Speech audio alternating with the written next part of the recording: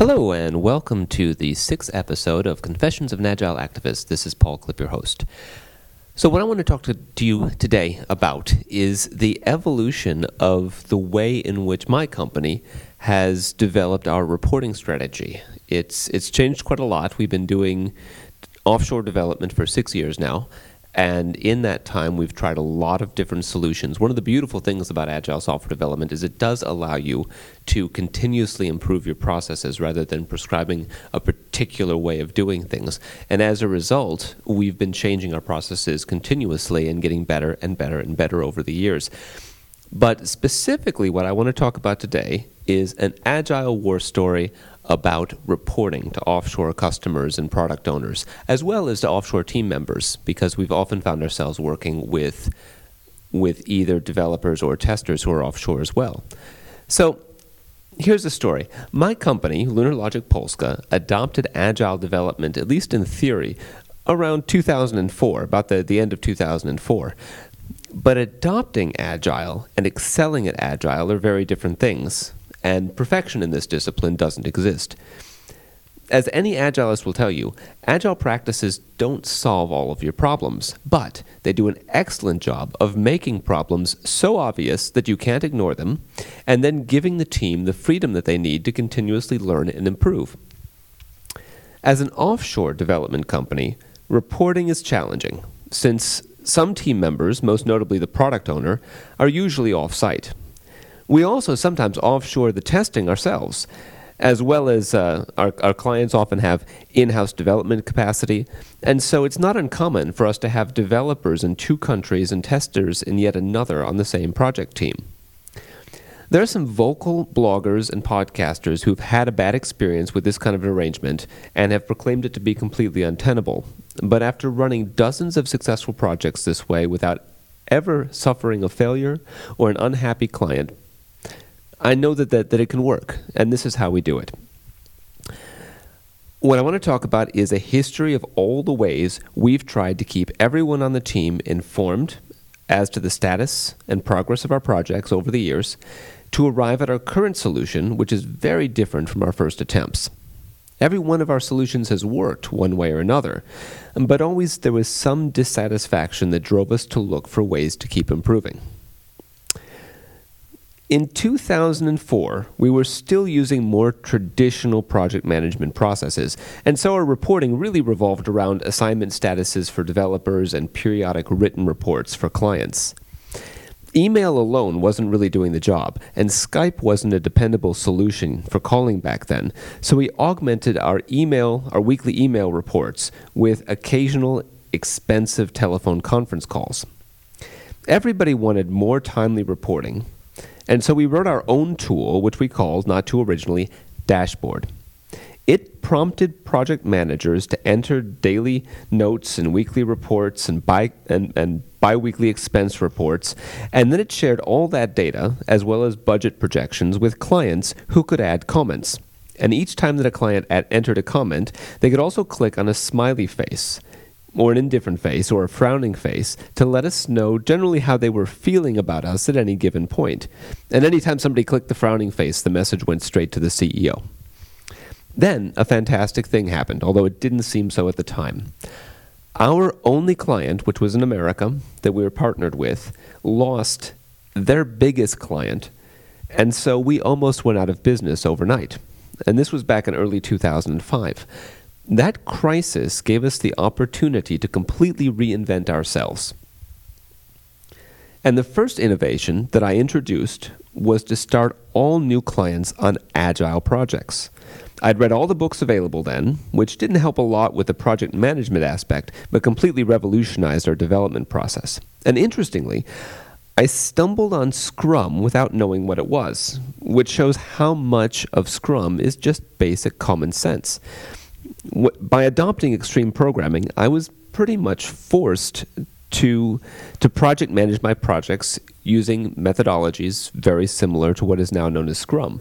But this podcast is about reporting, so I should get back to that. There were no good Agile reporting tools, in my opinion, in early 2005, and nothing remotely Scrum related. So, being a struggling small software company, we were drawn to the free open source tool XPlanner, which was unnecessarily complex, basically a story manager with a UI that makes track look lovely.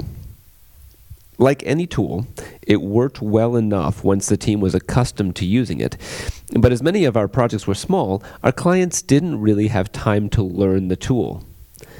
Luckily, Skype was getting pretty stable then, so I was able to speak with clients more often, and usually found myself entering their data for them into XPlanner and then interpreting the output to them, making XPlanner a workable tool for internal use, but one that led to duplication of effort, which didn't really unite the team with the product owner.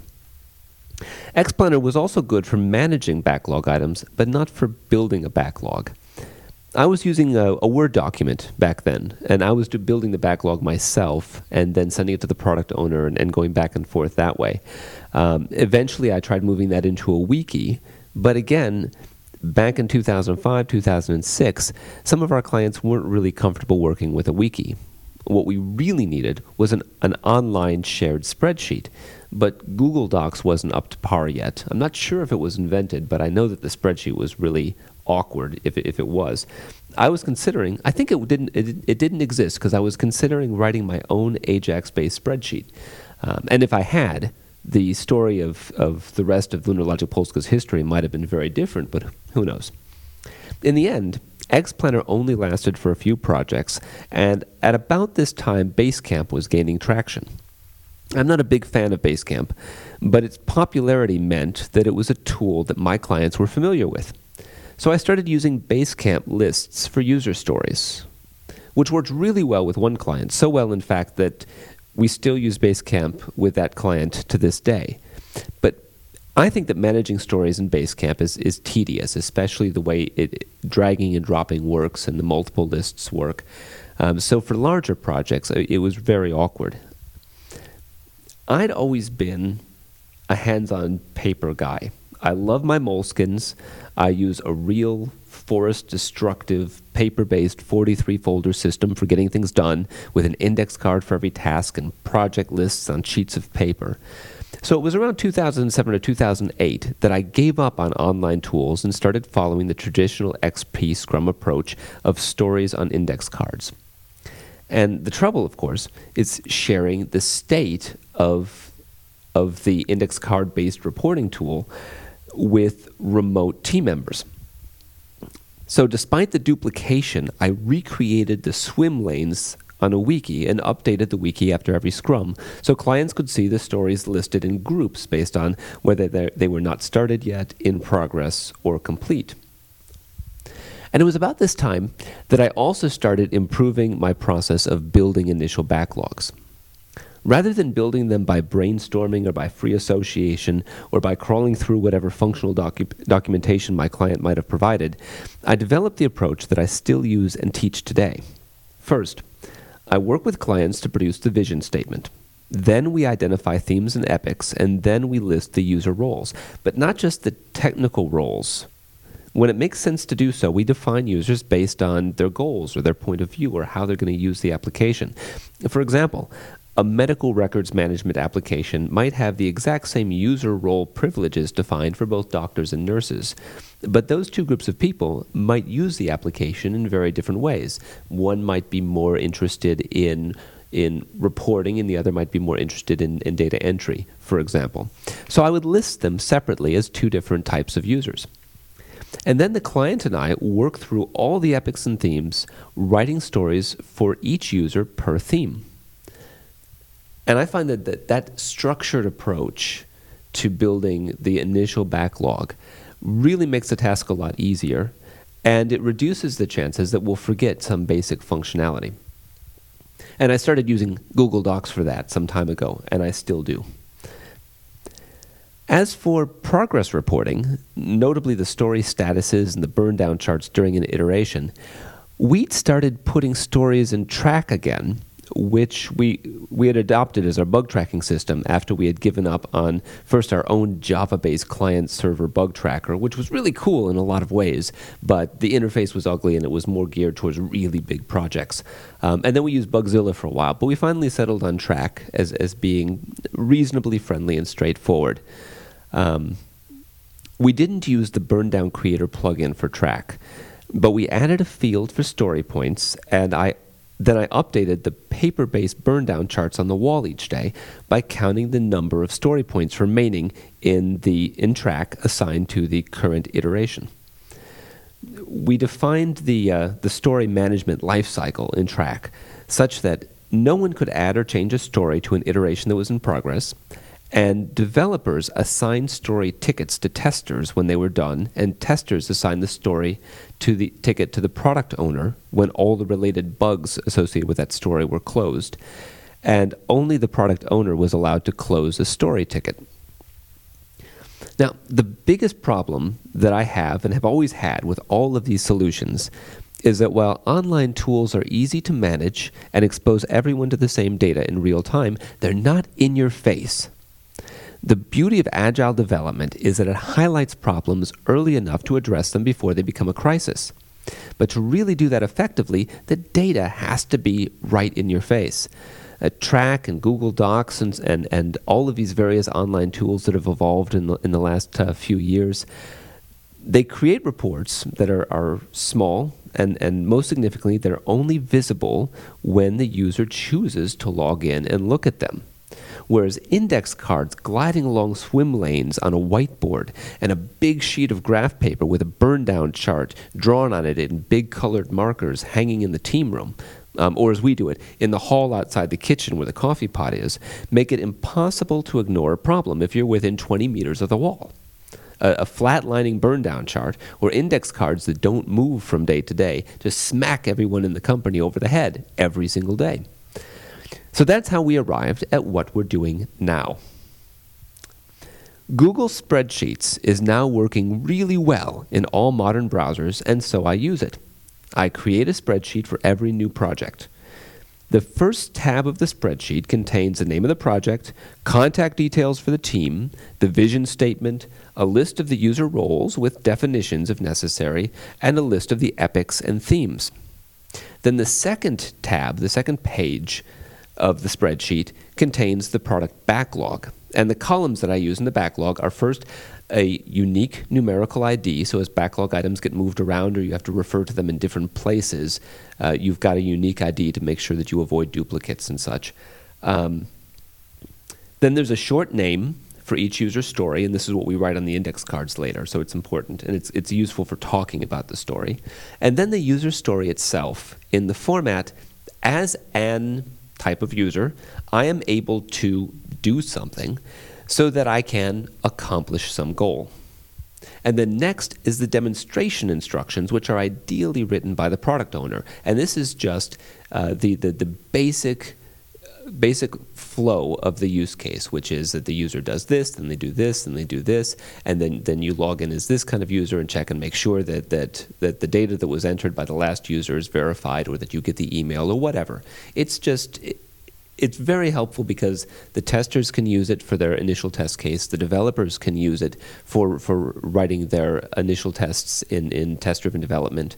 And it's a great way of verifying to the client that everybody's on the same page and that you understand how this is going to work. And then, of course, it's useful when you're doing the actual demo at the end of the iteration. You do exactly the steps that you've listed there.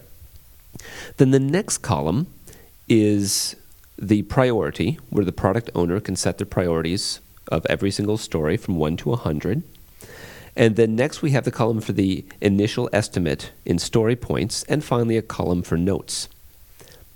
Then on the next page of the spreadsheet, we have the iteration backlog. Initially, I had tried copying and pasting stories from the product backlog to the iteration backlog, but I found the duplication difficult to manage. So now what I do is I cut and paste the stories out of the product backlog into the iteration backlogs. And if for some reason there's a story that's not completed during an iteration, I then cut and paste it back into the product backlog at the end of the iteration. And then the next page, after each of the iteration tabs, is a backlog tab for that iteration that has a graph which is generated. The graph is our burn down chart, and it's generated from a small table that has the working days of the iteration across the x-axis, and then on the y-axis, well, there's only one row, which is the number of incomplete story points for every single day. And so every single day, I update that, and it automatically updates the graph. But all of that is really only for the remote team members and for historical tracking purposes. For the local team members, which is usually the bulk of the development team and often the testers as well, I've got huge pieces of butcher paper hanging from the wall in a very visible place.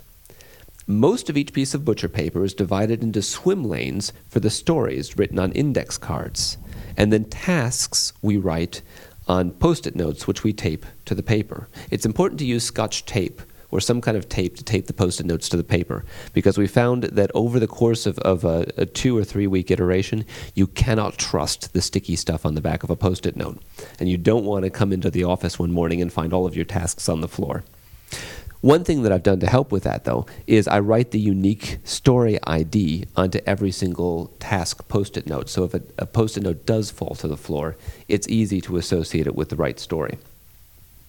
And then the team takes responsibility for moving the tasks from left to right as they work using the columns not started, in progress, ready for testing, and done. And also on this big sheet of butcher paper, there's a big piece of graph paper with a large, clear burn-down chart, a list of the team members, the team's velocity to date, and a section for unplanned tasks. So if a team member is ever doing anything that's not associated with a story card or a task slip, then they write it on a Post-it note and stick it into the unplanned tasks area, which is really useful. It's a great indicator of a project that is suffering from interruptions or poor planning. And so if I see notes showing up in the unplanned tasks area, I know that I need to review them and either identify the source of the interruptions and try to remove them, the interruptions that is, or see what it is that we didn't incorporate into our planning and make sure we incorporate those things into our planning in future iterations. So then my job as a Scrum Master is at the start of an iteration, I can ask the product owner to verify that they're comfortable with the priorities that they have written in the product backlog. And then I cut out the number of stories from the top of the list after I've sorted it by priority so that the sum of the initial estimates is roughly equivalent to the team's historic velocity. And I cut and paste those into a new iteration backlog. And then in the planning game, we go through all of those stories. We estimate them, and then the team determines how many, or maybe even more than I've originally cut, of those stories they feel comfortable committing to in the upcoming iteration. So then all I have to do is every day after the Scrum, I update the burn down charts both in Google Docs and up on the wall, which is a very minor duplication. And then the team takes responsibility for managing the cards and the tasks in the swim lanes on the big butcher paper chart on the wall. It's not a perfect solution, but it's a far cry from anything we've done before, from using email and XPlanner and such, and it passes the most important test. Our clients are happy, they get the information they need in a timely, clear manner, and the team is happy, and our projects are a success. So that's the way I do it. We're still evolving, and as I come up with new and better ways of doing things, I'll continue to share them. If any of the listeners out there, if any of you have any great ideas, if you've tried any of these things and they haven't worked and you want to share your experiences, please drop me a line and I'll talk about your ideas and I'll consider your suggestions in a future episode. My email address is paul@agileactivist.com or paul@paulclip.com. Thank you very much for listening. Bye now.